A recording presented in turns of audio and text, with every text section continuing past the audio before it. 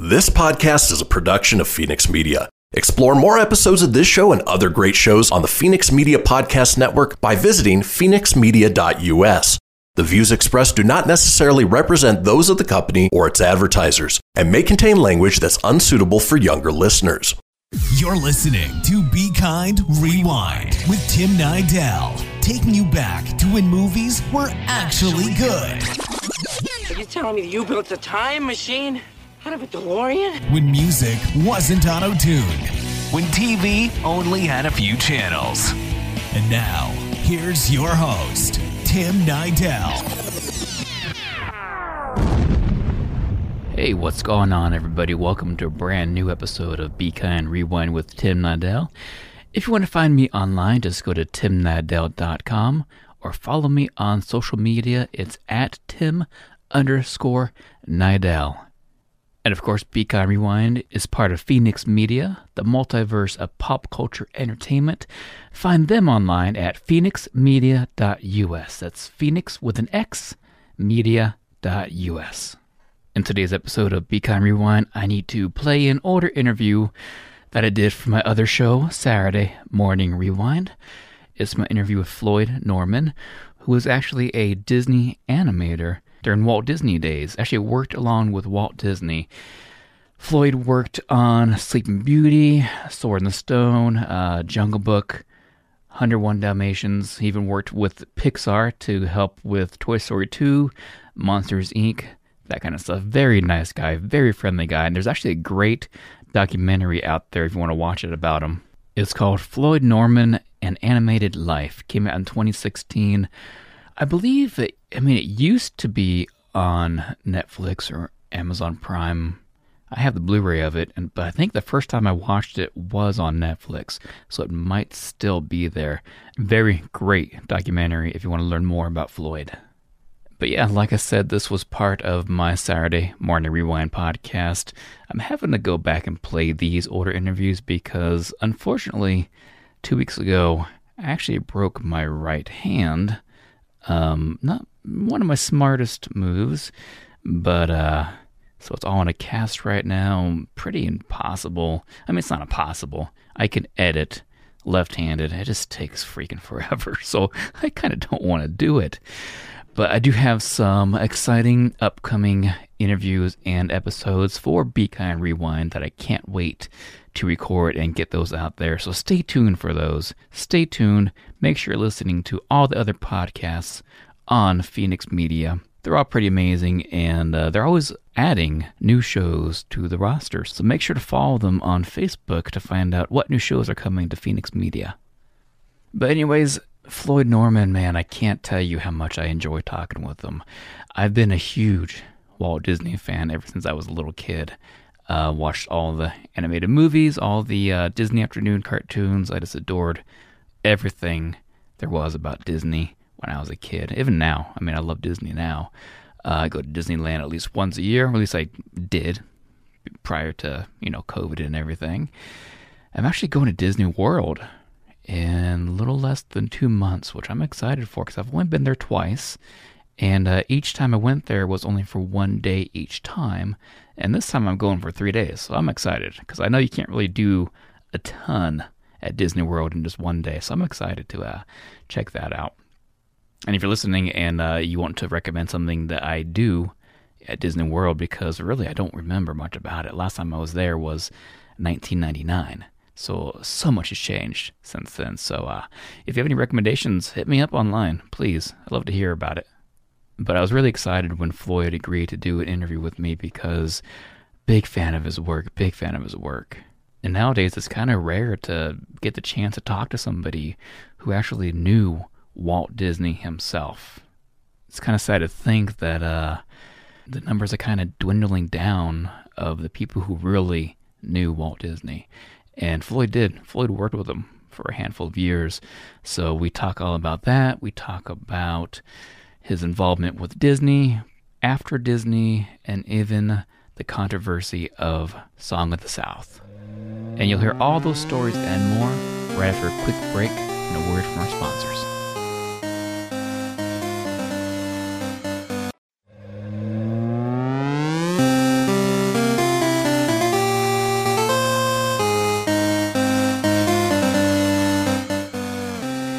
I don't want to take up too much of your time, so... Okay, my time is yours. This is luckily a day where there's, believe it or not, absolutely nothing going on. Is that a rare thing nowadays for you? It is a rare thing, and it's it's kind of special. So it's nice. Yeah. And so I'm glad that I've got a free day. How do you spend your days off like this? Pretty much every day, I find myself at the Walt Disney Studio, the DCP campus. That is the campus that's over in Glendale, separate from the movie studio, which is in Burbank. But I divide my time between both campuses, although more often than not, I'm usually at the Glendale campus, where that's everything except film. The main lot is mainly motion pictures and television. Okay. Nice. Yeah. When did you first fall in love with animation? Do you remember that moment? I do remember, indeed. I fell in love with animation when my mother took me to see Dumbo.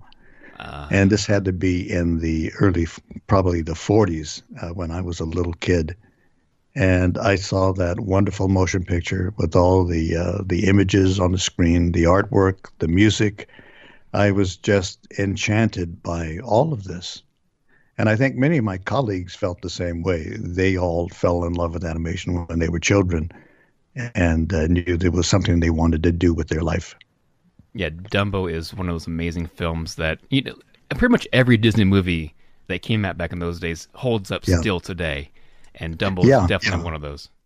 Right. Dumbo was made during a very difficult time, too. I think a lot of people who don't know the Disney history had to know that there was a lot of pressure on the Disney studio and on Walt Disney in particular.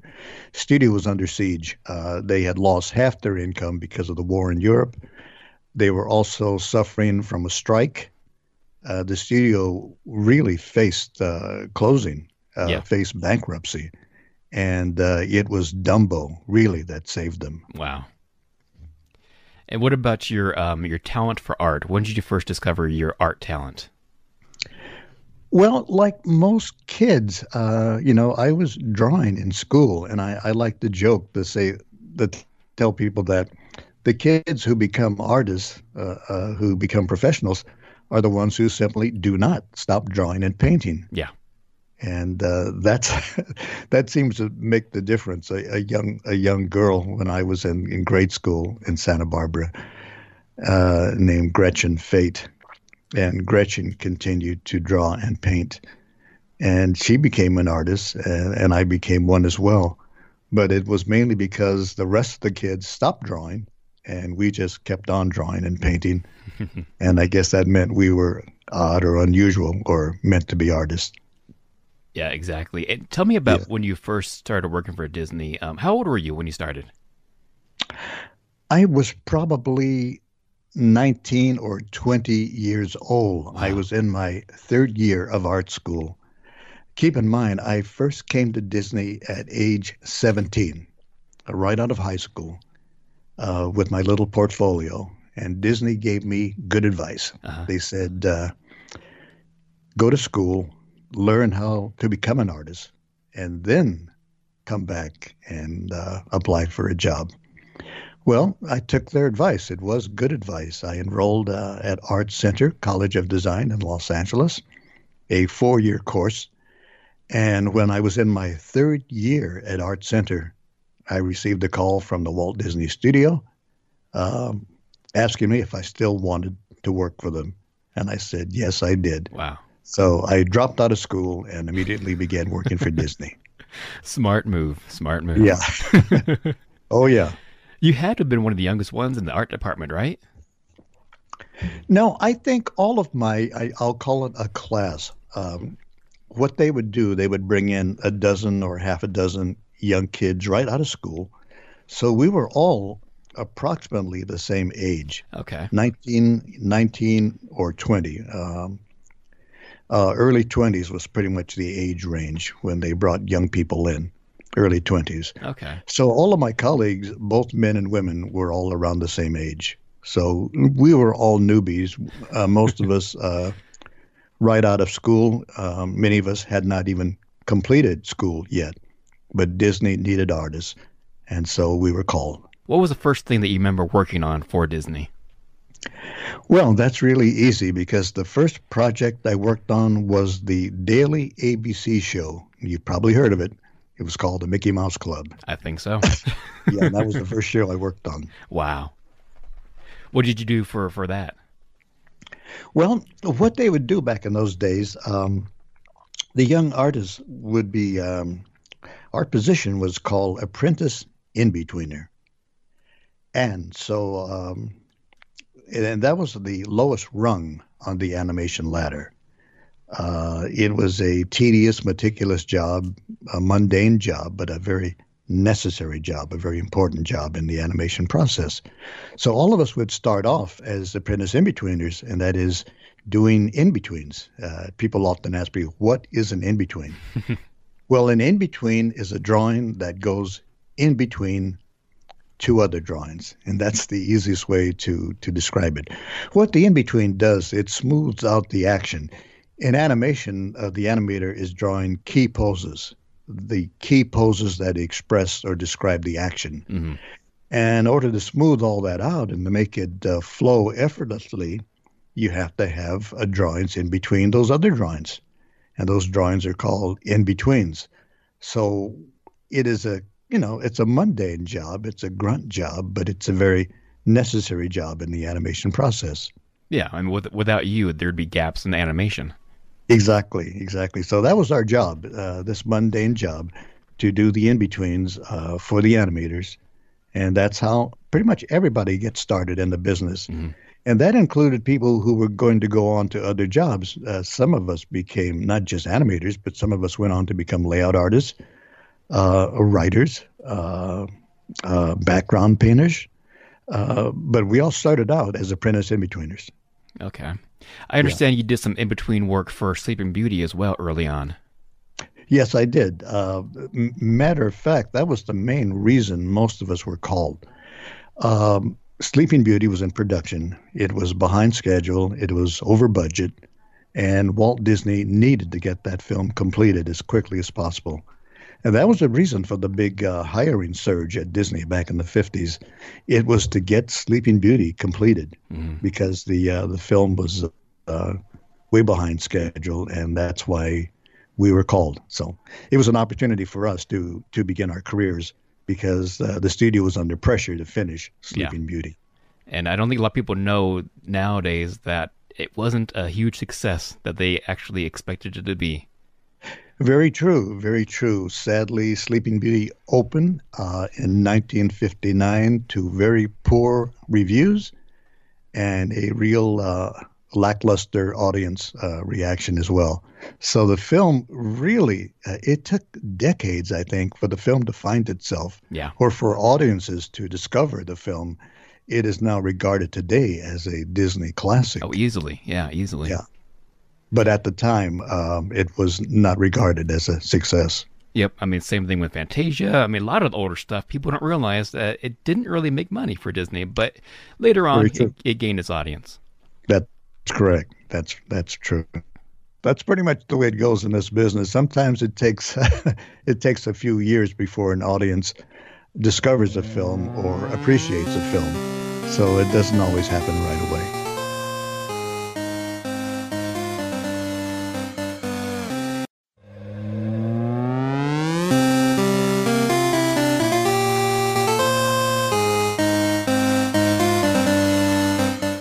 There's one thing I saw online that I didn't know. I didn't actually know this until recently, just until last past week. It said online that you wrote some of the story for Jungle Book. Is that true?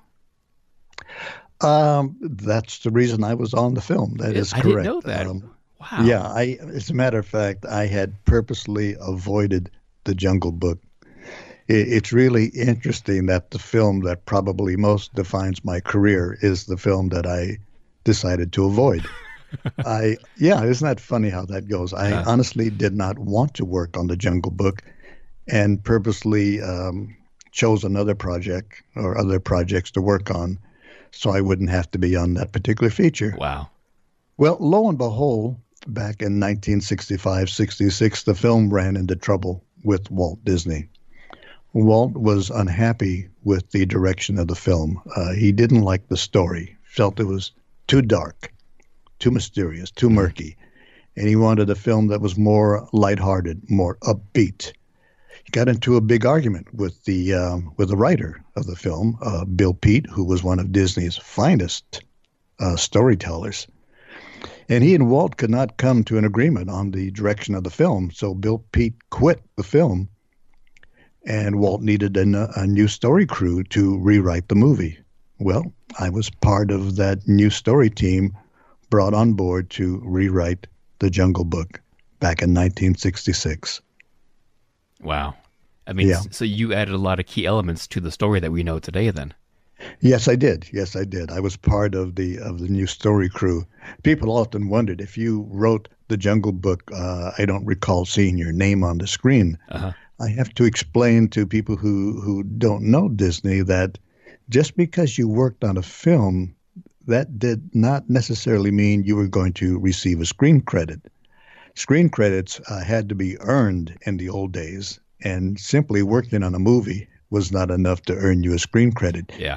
You had to prove yourself as a competent storyteller over a series of motion pictures, and only then might you receive a screen credit. Wow. So it was much more rigorous in those days. Today, everybody receives a screen credit because it's, I think, required by the unions. Yeah, exactly. So you have caterers and drivers and anybody and everybody gets a screen credit. But back in the old days, screen credits had to be earned, and they were not earned with just one motion picture. So that's why I do not have a screen credit on The Jungle Book. And also back in those days, he didn't put the voice actors in the credits either. Some of them did. I do recall, I think our main voice actors did get credit for The Jungle Book. But, there was a time when actors would not receive a credit on a film. And so, and there were many people who did not receive screen credits on films they worked on. That was just the way it was back in the old days. Tell me about working alongside the Nine Old Men. Well, I had the opportunity to, as I often tell people, and especially my students when I'm teaching a class, that I was privileged to work with Disney's finest. Keep in mind, these were the men and women, that's important to point out too, and women, who made the Disney classic films that I saw as a child. Yeah. So think about that. I had the opportunity to work with the very same people who made the Disney classic I saw when I was just a kid. And now they were my mentors. Now I would learn from them. And they were tough taskmasters, to be sure. I tell people, don't think because I was at the Walt Disney Studio, it was all fun and games. These artists were the top in their field. They were the finest. They were the best. And they demanded your best. So when we went to work for guys like Milt Kahl, Frank Thomas, Ollie Johnson, Eric Larson, Ward Kimball, Wooly Reiterman, Les Clark, I can name all the nine, you had to deliver the goods. They expected you to be at your best, and they did not accept second best. So it was a pretty rigorous training for us young kids, but it was the best training we could have received because we were learning from the best in the business, and who better to learn from than the people who had created the Disney classics. Mm-hmm. Now, my favorite animator of all time is Ollie Johnston. I don't really know much about Ollie Johnston. What can you tell me about Ollie? Ollie Johnston, because of his very quiet nature, doesn't often merit the kind of attention he deserves. Ollie was a wonderful, talented animator and did brilliant work in so many of the Disney classic films. Ollie was a quiet man, soft-spoken. Everything about Ollie was sort of understated. A lot of his colleagues were more outspoken, almost boisterous to a point. Guys like Milt Kahl, who was known for his temper tantrums and yelling and shouting. So Ollie was, kind of a quiet guy, and you don't you don't hear a great deal about him because he never made a point to, push himself toward the front. But he was an extremely talented animator. Some of his beautiful work can be seen in Walt Disney's last film, The Jungle Book, where that scene of the little boy when Mowgli is watching the little girl, when she comes to fetch the water, and little Mowgli is entranced by this girl in the village, so much so that he follows her back to the village. Well, that little girl, that beautiful animation was done by Ollie Johnston. And what a wonderful sequence that is toward the end of the film, where Mowgli goes back to the man village. But that beautiful scene is animated by Ollie Johnston. Wow, I love it. Yeah. Tell me about the man himself, Walt Disney. Tell me about the first time you met Walt. Well, a lot of us, when we came to the Disney studio as kids, we never expected to have any dealing with Walt Disney. After all, he was the boss. He was the big man. His name was on the studio. So we never expected any kind of interaction with Walt Disney. We might see him walking around the studio lot, or we might observe him in the hallway. But most of us were so intimidated. Keep in mind that Walt Disney, even then, was already a living legend. Yeah. So he was quite intimidating just to see him walk your way. It's kind of difficult to describe what it was like, especially for all of us who were very young and just coming into the business, being able to work for someone like Walt Disney, who was already an icon in the entertainment business. So I honestly can say it was a decade before I even had the opportunity to speak with Walt Disney. I had been at the studio for 10 years until I finally had worked up the nerve just to say, hi, Walt. And so you see, it took some doing. But honestly, waiting that 10 years was well worth it, because after that decade with Disney, I was granted the opportunity, and I do mean it was a very big opportunity, to work with Walt Disney, something I never expected in my wildest dreams, to work with Walt Disney. Yes, I had hoped that one day I might work for Walt Disney, but I never imagined I would work with Walt Disney. Tell me about those moments you had with him. Well, people often ask me, what was Walt Disney like to work with? Because they knew that he could be quite demanding. And Walt Disney, no doubt about it, he was a taskmaster. He expected his people to deliver the finest, to do their best, to do better than their best. And so he was not necessarily an easy man to work for, because he was very demanding. He wanted top quality. And yet, having said that, I have no problem with a boss wanting the best. I don't see anything wrong with that. For someone who strives for excellence, who wants the very best in everything they do, and from everyone who works for them, I have no problem with that. So I didn't approach my job with fear. I was on board, even though I was a kid. I was ready to learn from what I considered a master in the entertainment business, a master storyteller, and taking full advantage of the opportunity to learn from Walt Disney. Of course, yeah. Who was one of the industry's finest story editors. For me, was just a fantastic opportunity. As tough as Walt might be, if you were in that meeting with Walt Disney, you were a very lucky person indeed. I love how publicly you're so outspoken by saying he was not a racist, Yeah, it's just a matter of telling the truth. Sadly, a lot of the stories you hear about Walt Disney often come from people who didn't know Walt Disney. Yep. Never worked for Walt Disney. In some cases, never even met Walt Disney. And so they have all of these opinions and attitudes about a man they never met. Well, for those of us who were there, we met Walt Disney. We worked with Walt Disney. We saw him on a day-to-day basis. We saw how he managed his company, how he treated people. So if you want a portrait of Walt Disney, I would recommend you speak with people who knew him, not with people who simply heard of him or read something about him, because they are not the experts. Their opinions are not informed. It is just that. It's just their opinion, and those opinions are often wrong.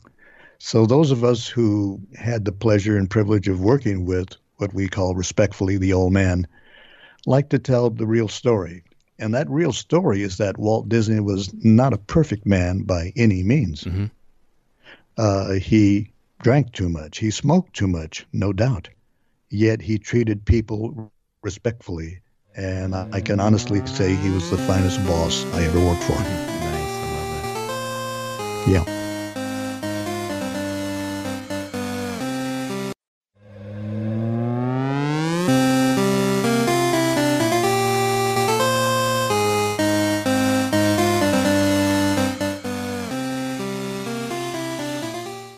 What are your honest thoughts on Song of the South? Should it ever be released?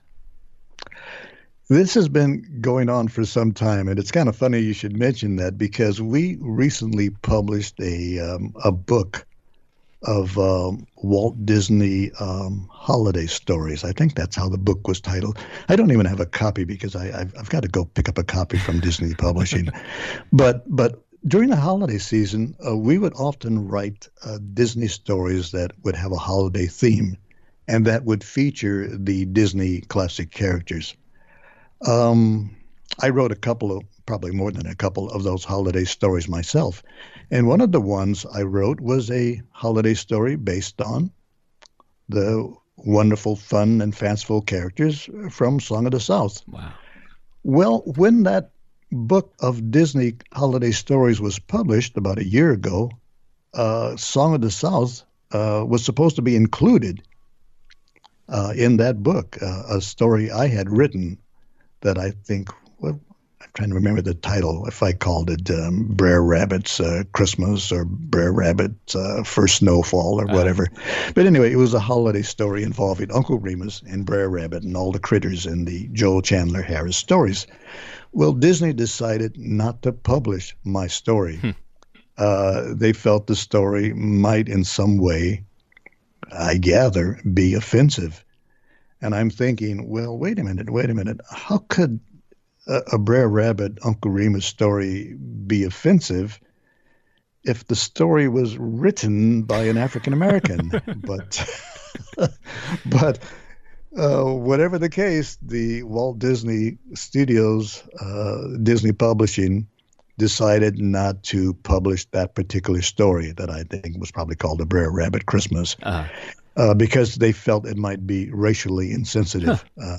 I don't know how. It is just a wonderful, fun story that I wrote, by the way, that tells what happens, at the plantation around holiday time when the two little kids, the boy and the girl, I think Johnny and Jenny, when they when they celebrate Christmas and they are, regretting that there's no snow, because after all, it's the South. There wouldn't be snow in the South. And so Brer Rabbit and Brer Bear, Brer Fox, I created this fanciful story where they actually do get a snowfall at the end of the story. And it's a fun story. It's a lighthearted, delightful story that features Uncle Remus and all of the wonderful characters in the Joel Chandler Harris stories. Mm-hmm. It got published back in the 1980s, I believe. That's when I wrote it. Okay. But in this recent edition, it was not published, and that's sad because, again, that ties in with the original question. It turns out that Walt Disney's Song of the South remains a hot topic, even to this day, which is sad because I think it is a wonderful motion picture. I think too. I mean, I'm coming from the I'm a white male, so I never saw the racist side of the movie. You know what I mean? Well, there really isn't any. That's the irony with all of the controversy. there's really nothing offensive about this story. That's what I thought too. Yep. Yeah, yeah. But it's sad, but it is still regarded as such to this day. It is a hot potato.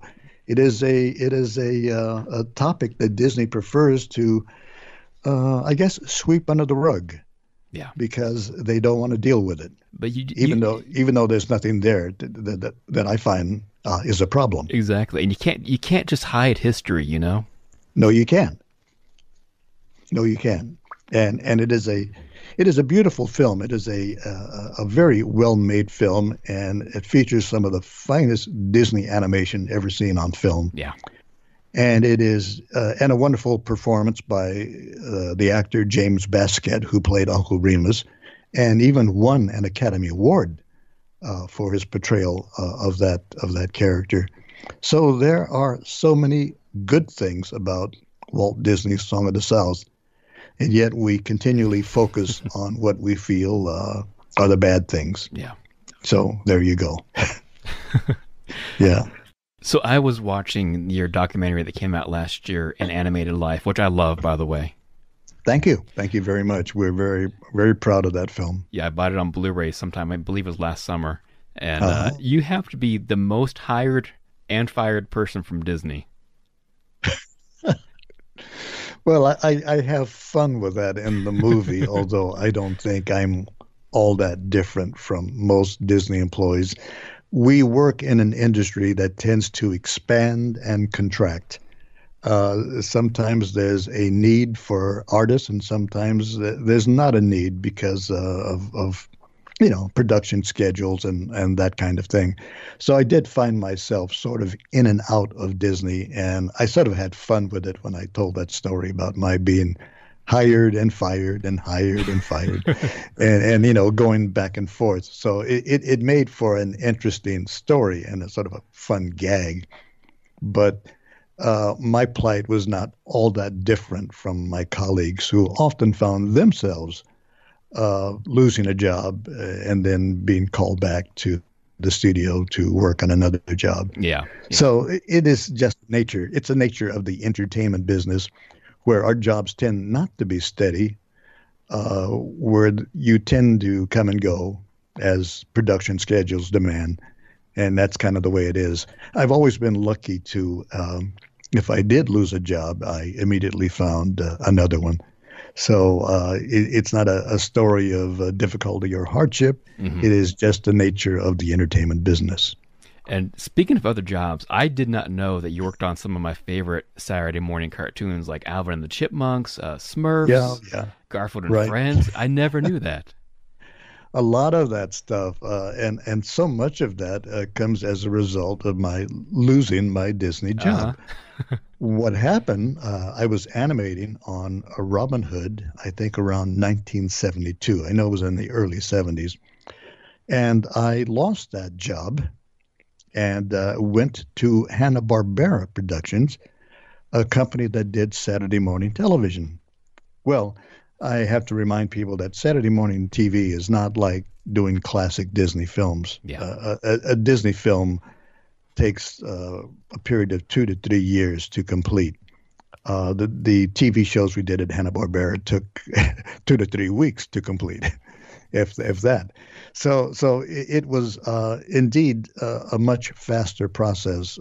We didn't have the budgets to do stellar work. There were time constraints because these shows had to be delivered quickly. And so we had to basically hack out a lot of shows in a limited period of time. So that was just the nature of Saturday morning television back in the 70s and 80s, when we did, Smurfs and Scooby-Doo and Super Friends and Captain Caveman and all of those shows that you probably saw as kids. Oh, yeah. But it was a job. It was a fun job. We were still doing animation, so we enjoyed the work we did, knowing full well we were not doing Disney quality work, but we were still making cartoons. And if you're a cartoon maker, at least you're making cartoons. And so it was still a great job, even though the work was not as good as Disney.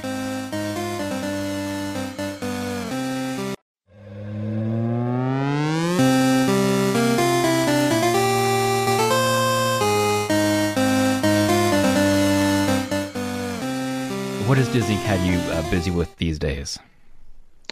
Well, since I no longer work for the Disney company, and that's something that I have to explain to people because I have this long relationship with the Walt Disney Company. I left the company officially around the year 2000, 2001, when I officially retired from Walt Disney Studios after many, many years. And I think the last feature films I worked on were probably for Pixar. I did Toy Story 2 up at Pixar. I did Monsters Incorporated. I worked on a film called Home on the Range and a few other things. But I officially left the studio around 2001. Well, even though I left animation, I managed to find work at Disney Publishing because some of the artists over at Disney Publishing said, you had worked on these Pixar films. We're doing a series of Pixar books. Why don't you come and work with us on these Pixar books that we're doing here at Disney? So after leaving the studio, I find myself coming back to work for Disney in the publishing department. Not working in film, but working in creating books. Wow. And material that's, printed, published. So it was, but, it's all still Disney storytelling, regardless of whether you're doing a book or a movie, you're still telling a story. And so I was right at home doing that. Well, that led from one thing to another. Upstairs in the electronics department where they develop new toys, they were working on a new toy, and I believe it was John Lasseter suggested that he saw me hanging around not doing anything, and he said, why don't you get Floyd to work on this project? And so I ended up working on a toy upstairs in the consumer products division. And then I would move over and work on a video game, and then I would move over and work on something else. And I remember a couple of years ago, they wanted to do an animated segment, a section of the film that was not completed in 101 Dalmatians. And so they asked if I would come back and write that and storyboarded because they wanted to animate this section of film that was not used in the original 101 Dalmatians. So I find myself bouncing from one job to the next. Even though I am not a Disney employee, I still find myself working for Disney in various aspects.